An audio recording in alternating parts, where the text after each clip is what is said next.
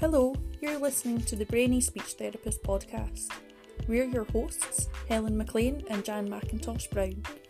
Here we aim to look at all aspects of brain injury, from the research to the rehabilitation, and always through the lens of speech and language therapy.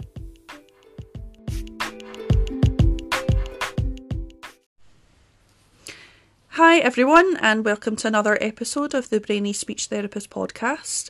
I'm Helen McLean. And I'm Jan McIntosh Brown. So I think it's maybe been a couple of months since we've managed to get an episode together, but here we are, Jan and I, to have a chat tonight about a journal article that's all about aspiration pneumonia. We're hoping that this will be maybe part one of a couple of episodes that focuses on dysphagia, particularly we were kind of inspired to do this because March the 16th is Swallowing Awareness Day, and we've not really spoken an awful lot about dysphagia, but we thought this would be a good opportunity just to kind of link in with that side of our caseload. Yep, definitely. So maybe to begin with, it's maybe helpful just to kind of say a little bit about our experience of dysphagia and who we kind of see. So as listeners will know, Jan and I both work in a brain injury caseload. So I'll hold my hands up that I maybe don't see as much dysphagia as I used to when I worked in acute hospital sites and outpatients. I worked in stroke and kind of care of the elderly and medical, surgical kind of areas, and so I saw a lot of dysphagia. Most of my caseload then was dysphagia, but since moving to an entirely brain injury caseloads, I see it not as much, just quite a small percentage of my caseload, but also the presentation's very different, so not so much oropharyngeal dysphagia now as it is maybe some of that, but a lot of maybe kind of changes due to behavioural difficulties and maybe more kind of the overfilling the mouth or actually struggling to initiate. I've got both ends of the spectrum on my caseload at the moment. So yeah, quite a change within my experience of the brain injury caseload. I should also mention we've talked before about prolonged disorders of consciousness. There's been that aspect as well sometimes. But what about you, Jan? What's your kind of caseload experience with this? That's my background. So before working in brain injury, I worked with children and young adults with disabilities, and there I saw people with complex dysphagia, so multiple disabilities and requiring a lot of support with eating, drinking, swallowing, and then went to work with people with brain injuries. And I would say that a lot of the difficulties that I face are similar. There's a lot of complex dysphagia that can just appear on your caseload. So I was thinking about it as, I was driving here to do this podcast with Helen and thinking, generally, what Helen was saying, you're managing a lot of behaviour, the rushing and the overfilling and the impulsivity and the cognitive stuff.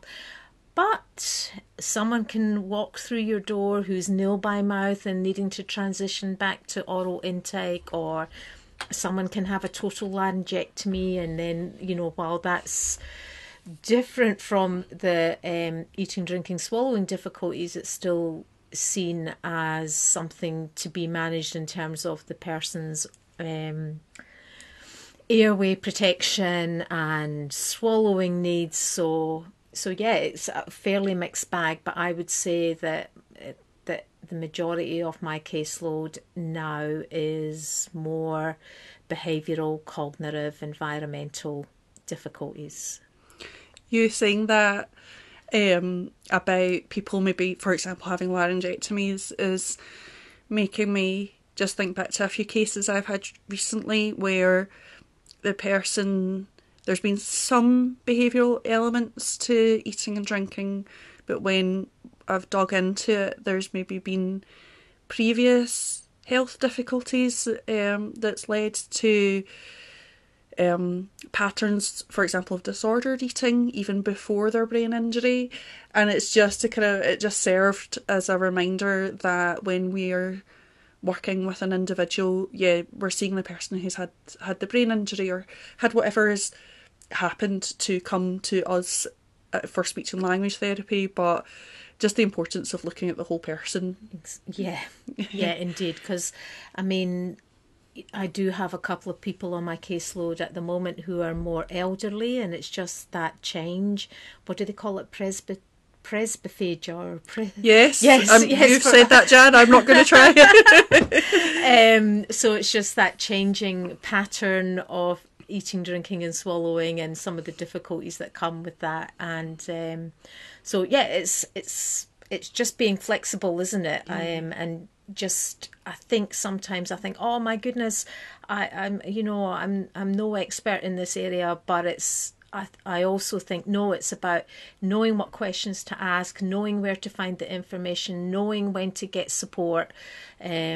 I do have to sing the praises of my local NHS VF clinic. They are always so supportive, and even if I'm asking the wrong questions, they soon direct me with the right questions and are always open to me referring somebody to them so that we can go through it together. So there's always support there for all of us. So yeah, definitely, yeah. So with that kind of preamble in mind, Jan, you had Jan is always the best between the two of us of finding good articles for us to have a look at. So Jan, yes, you have found an interesting article all about predictors of aspiration pneumonia, and I think we were going to have a quick chat through the content of that article, and then that was maybe going to quickly or nicely lead into the RCSLT's position paper on thickened fluids that's not long been released. So tell us a bit about this. So the title of the article, and if I can find the link, we will put it in the notes for the episode. The title is "The Predictors of Aspiration Pneumonia: Developing a New Matrix for Speech and Language Therapists." It was conducted by Laura Ball et al. And it was, now here's a pronunciation, the European Archives of Otorhinolaryngology. Well done. And it is August 2023. So thank you to Laura and her colleagues. So the article starts off, we'll just go through it and just see what comes up in the chat. The article begins by posing the challenge of whether aspiration does result in pneumonia.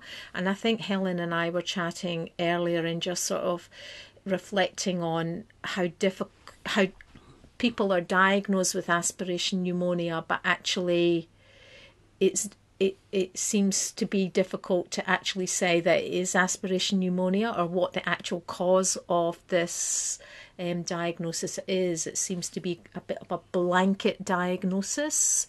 Would you agree, Helen? Yeah, I was saying to Jan just about and I think this links in with the thickened fluids debate, but also just a study day that the Dysphagia Clinical Excellence Network up here in Scotland had ran a few years ago that I was lucky enough to attend, that Professor James Coyle from the University of Pennsylvania come over to do. So big shout out to the Dysphagia CEN for making that happen. And I remember him talking about how difficult it is to diagnose aspiration pneumonia, but also to be specific around what has caused that aspiration pneumonia to arise. So can we say that it is down to prandial aspiration, i.e. aspiration of what has been eaten or drunk, versus a hospital-acquired pneumonia? And you know, this is in kind of the nuts and bolts of the article around the different factors that the authors kind of looked at. But I was thinking back to my days of being in an acute hospital, certainly seeing people that were not as mobile, had other medical issues going on, that maybe had poor oral hygiene, and all of these things, could they be causing the aspiration pneumonia rather than actually knowing for sure that it's what we've been eating and drinking? But we will say, as you're saying, Jan, all the people in the article that the authors looked at here had all undergone a video fluoroscopy or a FEES evaluation of their swallow, hadn't they? So they were all known to aspirate on eating and drinking. This was just me splitting hairs between the different types of aspiration. That wasn't the focus of this article, though. Well, that's what this is all about, just discussing whatever comes up for us. So the study lists 20 potential factors in predicting aspiration pneumonia. So we're not going to run through the list, it's in the article. And they used historic SLT records. They looked at 722 VF records between 2015 and 2022 at the Royal Devon and Exeter Hospital. And of those 722 VFs, 164 VFs resulted in the diet and fluid recommendations due to diagnosed aspiration pneumonia. So they focused in on those 164. However, 12 of those 164 didn't have enough information, so the actual data set was 152 people. So the questions were, did the person who was diagnosed with aspiration at VF and then put on diet and fluid recommendations, did they then go on to develop aspiration pneumonia? And if they did they have any of those 20 predictors? Now, they give us, it's actually a really nice article to read. Sometimes, when you're reading methods and results, it can be a little overwhelming, but I do feel that this actually was quite easier to read. So in order to look at the predictors, the person needed to develop the diagnosis of aspiration pneumonia within 3 months of those diet and fluid recommendations put in place. And the interesting fact was that actually 97% of the people that they looked at developed aspiration pneumonia within 2 weeks of their diet and fluid recommendations, which I thought was quite an interesting statistic. So there was a couple, they did some, different kinds of data analysis, and they give the sort of the details about the people that were in the study. So that's all there. So then looking at the predictors, they ruled out 2 of the predictors because they impacted on the sensitivity of the factors. Those 2 that they ruled out of the 20 were oral hygiene and the acidity of the food or drink. So they ended up with 18 factors that they were considering. And so of the 18, they then found that 8 were significant or near significant in predicting in the people that developed aspiration pneumonia. So I thought that was quite interesting as well, to help us think about what factors we might look at when we're working with people who might be at risk of aspiration pneumonia. Maybe I wasn't. It is a very easy article to read. However, I will hold my hands up and say that sometimes looking at data sets, sometimes it's not my strong point. No. Anyone who knows me knows that when it comes to data and numbers, my brain does not work that way. Yeah. But I did think it's really interesting that the kind of oral hygiene factor. I thought that very interesting too. Yeah, because how often are we forever saying the importance of oral hygiene, or is it just it's such a big thing? They do have a qualifier on Okay. that, and I may or may not have got it, so thank you for mentioning it. Is that they wondered with the oral hygiene whether these people have been seen by a speech and language therapist, they've been for a video fluoroscopy, they're on diet and fluid recommendations. Every time I go and do something like this, I ask for people to improve their oral hygiene. So it could be that it's not showing up, like the poor oral hygiene is not showing up because it's already being managed. Right, yes, that makes sense. Yeah. I suppose that's the thing. We are looking at a data set of people who are in treatment. Yeah. I'm glad that we've clarified that bit. That helps me, Jan. Thank you. So again, they do list the 8 most significant or near significant predictors. I might run through these because they are interesting. I think maybe what's most interesting is what's not included, as you said, oral hygiene. But yeah, current sepsis or delirium is number 1. Insensate larynx, number 2. Number 3 is vocal cord palsy. 4, weak or no cough. 5, swallow disuse atrophy. 6, immunocompromisation. 7, gastroesophageal, and 8, recurrent chest infections. I'm not sure if they're in order because they do have some weighting that they do as one of their data analysis things. See, I'm not very good with the whole data thing either. We do well at bluffing it though, don't we? I'm sure listeners are going, oh, they sound like they know exactly what they're talking about. Yeah, I'm sure thing is a technical term. Yes. So that is available in the article. You can tell that we're clinicians, not researchers. Let's put it that way. Yeah. So they do produce a really fantastic, well, it seems fantastic to me, a really fantastic matrix, which weights the factors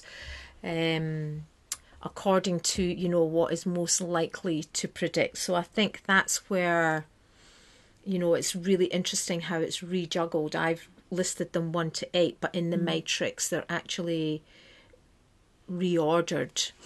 Yeah, they kind of divvy it up a little bit into essentially kind of 3 areas. So they have some under oropharyngeal swallow anatomy and physiology, for example, the insensate larynx or vocal cord palsy. They have nutrition and hydration as a kind of section.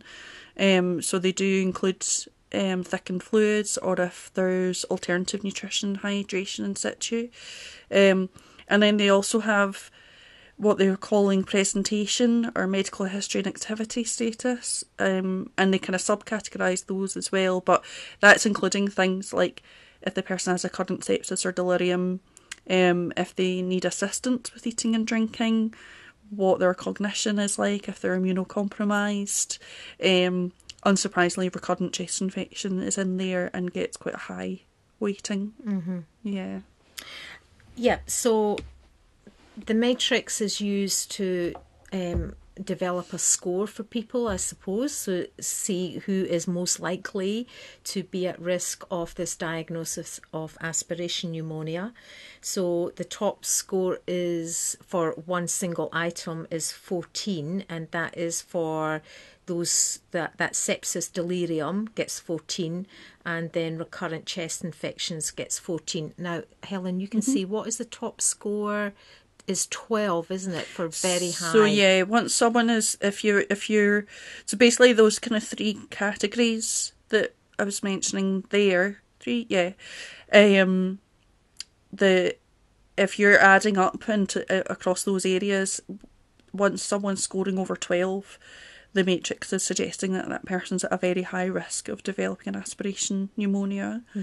So you can see that if somebody is experiencing sepsis or delirium or has a history of recurrent chest infections, then the matrix is saying, they are at a very high risk. Which I'm sure fits in with the kind of clinical experience that our listeners will have. And it's great that the research is... it's backing up backing up that, but it's interesting some of the things that they didn't see as being as high a factor. The thing I was very surprised about was the positioning. They only score that as a 1. And the so, gastroesophageal, that reflux type. But yeah, the positioning thing, they're unable to sit upright or having a kyphosis. Because again, you know, it's the first thing that I'll do when I see someone. If they are in their bed, I'll profile the bed so that they can be sitting up if they're unable to get out of bed.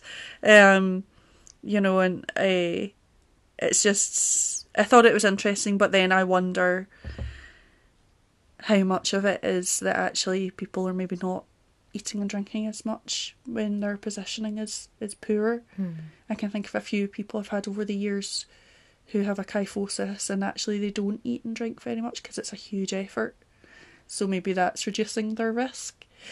These are things that are just interesting to ponder and reflect on. Yeah, I think that's really interesting that you say that, Helen, because one of the things that they talked about, one of the maybe the biases were that in order to be considered in the study, people had to be able to attend a video fluoroscopy. And so, of course, if the positioning wasn't something that would support a video fluoroscopy, then they were not included in the study. Very true, because I'm thinking, I know my colleagues who run VF clinics, the X-ray machines that they have, basically some chairs don't fit in them, so that can immediately rule out some people coming. And I've seen people with kyphosis, again, you know, just actually getting a good visualisation is really challenging. So yeah, it's back to that self-selecting.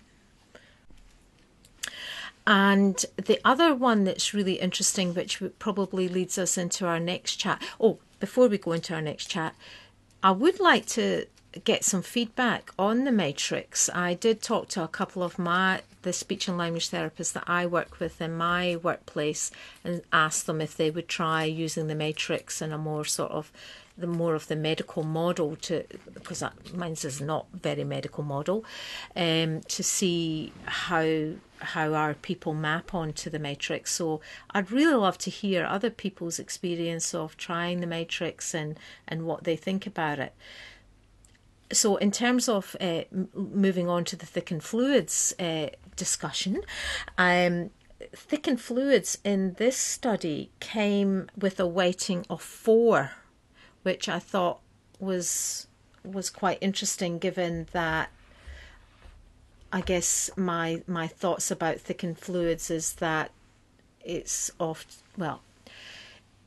that one of the hesitations about using thickened fluids is that if it is aspirated, it is likely to do more harm than if a person aspirates normal thin fluids. So, but yet here in this study, it actually is weighted at 4. So, yeah, interesting. And I think just kind of thinking about this position paper then, so if people aren't aware, perhaps our listeners out with the UK might not be aware that the Royal College of Speech and Language Therapists issued a position paper on the use of thickened fluids in the management of people with swallowing difficulties. Just this year? Yeah, just in January. And so if you're an RCSLT member, you can log in and you can download that position paper, and there's the full paper at 44 pages, but there's also a couple of helpful PDFs that you can download. One for speech and language therapists that summarises the key points, and there's one that's for kind of dissemination to show non-speech and language therapists. Just, I imagine maybe for example, care home staff is what I'm thinking, or other hospital staff. Could you put a link to that document, because I haven't seen it in? Yeah. So we're looking at a summary page. It's like a poster, isn't it? Yeah. So it's okay, that's just so a couple of pages, but yeah. Could you put a link to that in the notes? So, well, these are in the members area, so I don't know if they are somewhere. You would hope that would be available to others, but we'll see. We'll see. worst case scenario, I'm sure we can put screenshots of it onto Yes, our quite. social media feeds.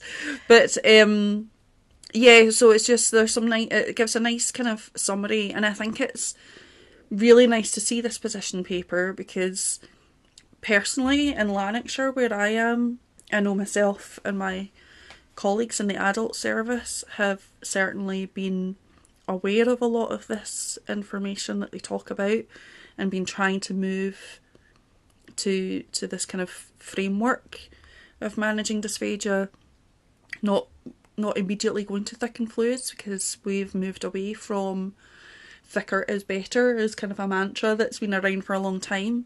And again, shout out to Scotland's Dysphagia CEN and the one woman army that is Tracy Lazenby Patterson, who's one of the co-authors of the position paper. But I did read the whole position paper a couple of weeks ago. It wasn't saying not to use thickened fluids. It's quite balanced. Yeah, I think this is the interesting thing. It's basically saying that there's not sufficient evidence to conclude that thickened fluids is always going to cure or help the problem. Yeah. It's not necessarily going to say we're going to reduce complications, but that sometimes it is absolutely the right thing for the person.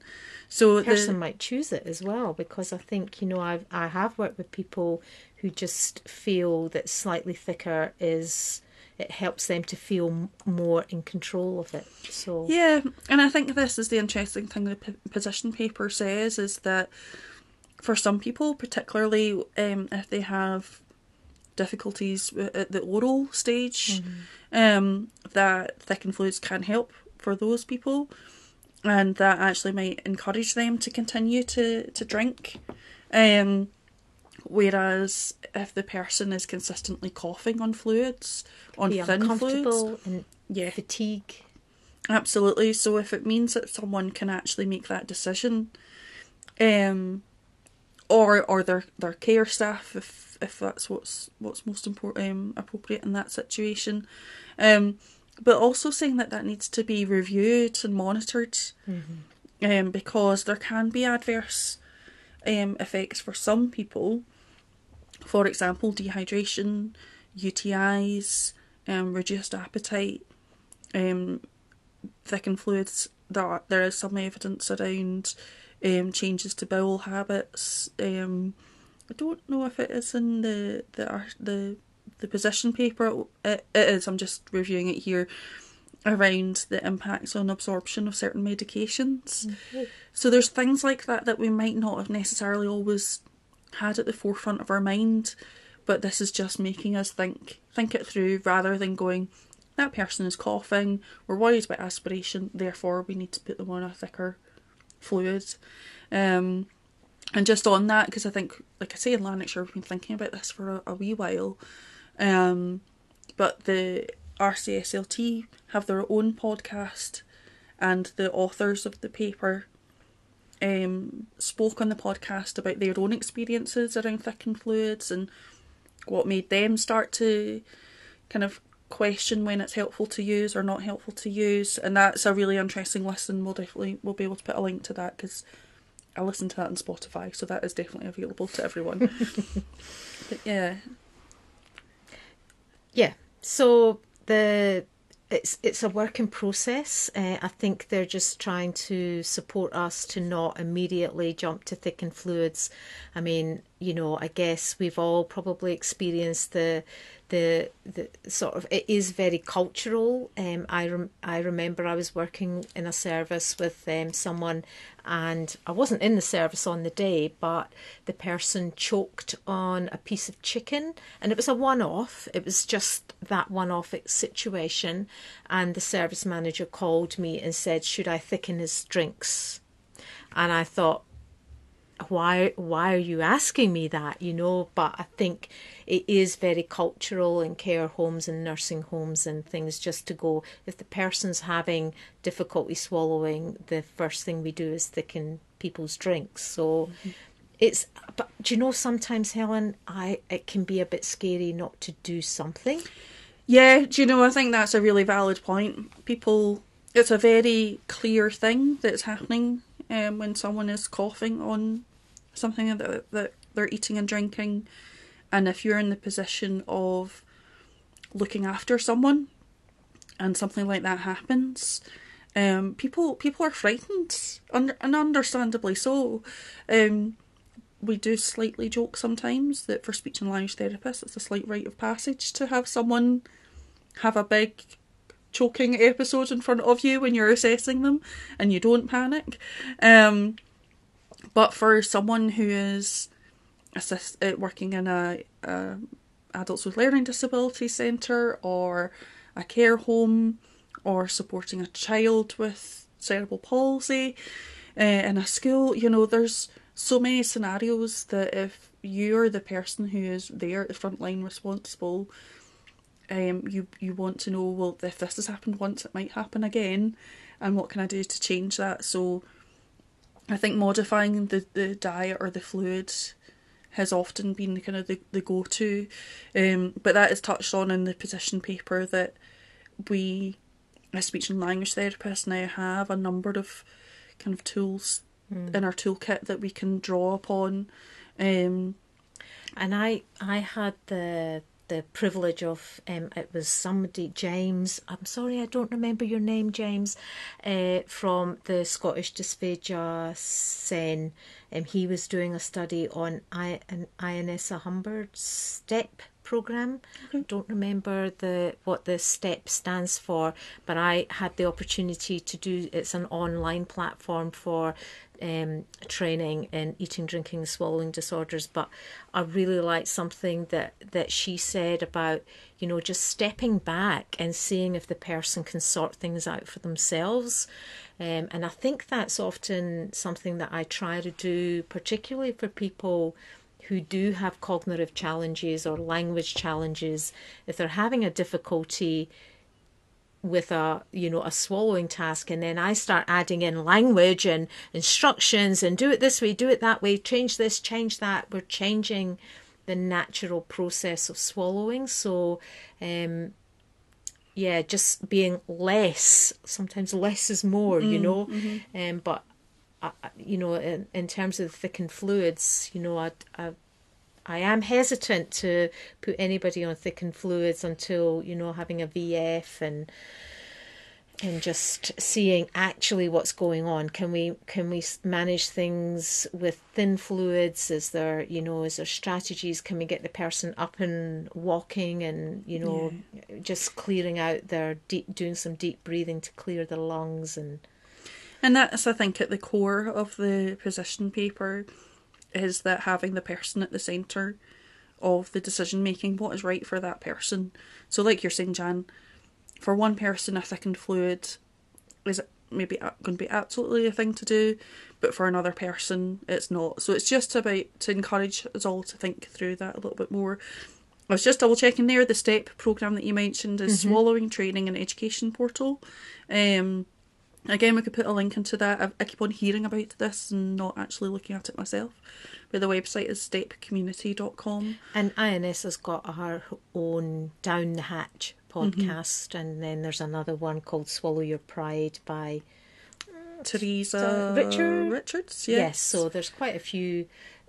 Swallowing is actually great for podcasting, so... Yeah. Yes. What gave me the idea for this podcast. Yes, it is, isn't it? Yeah. So yeah, there's like, I think it's fair to say neither Jan or I are at the forefront of dysphagia management nowadays, but it is something that still definitely kind of crops up. And I think it's maybe something for a future episode that we can think about the other kind of dysphagia management aspects, but hopefully what we aim to do for our next episode is actually speak to a speech and language therapist who is looking at how to ensure that the position paper is implemented in a practical way within a real kind of NHS setting. So make sure to listen in for that when we release that episode next time. Yeah. All right. We're going to go and have our dinner. So Thank you very much for listening. We hope you all have a great rest of your week. And so it's bye from Jan. And it's bye from Helen. I feel like the two Ronnies. Thanks for listening, everyone. Okay, bye.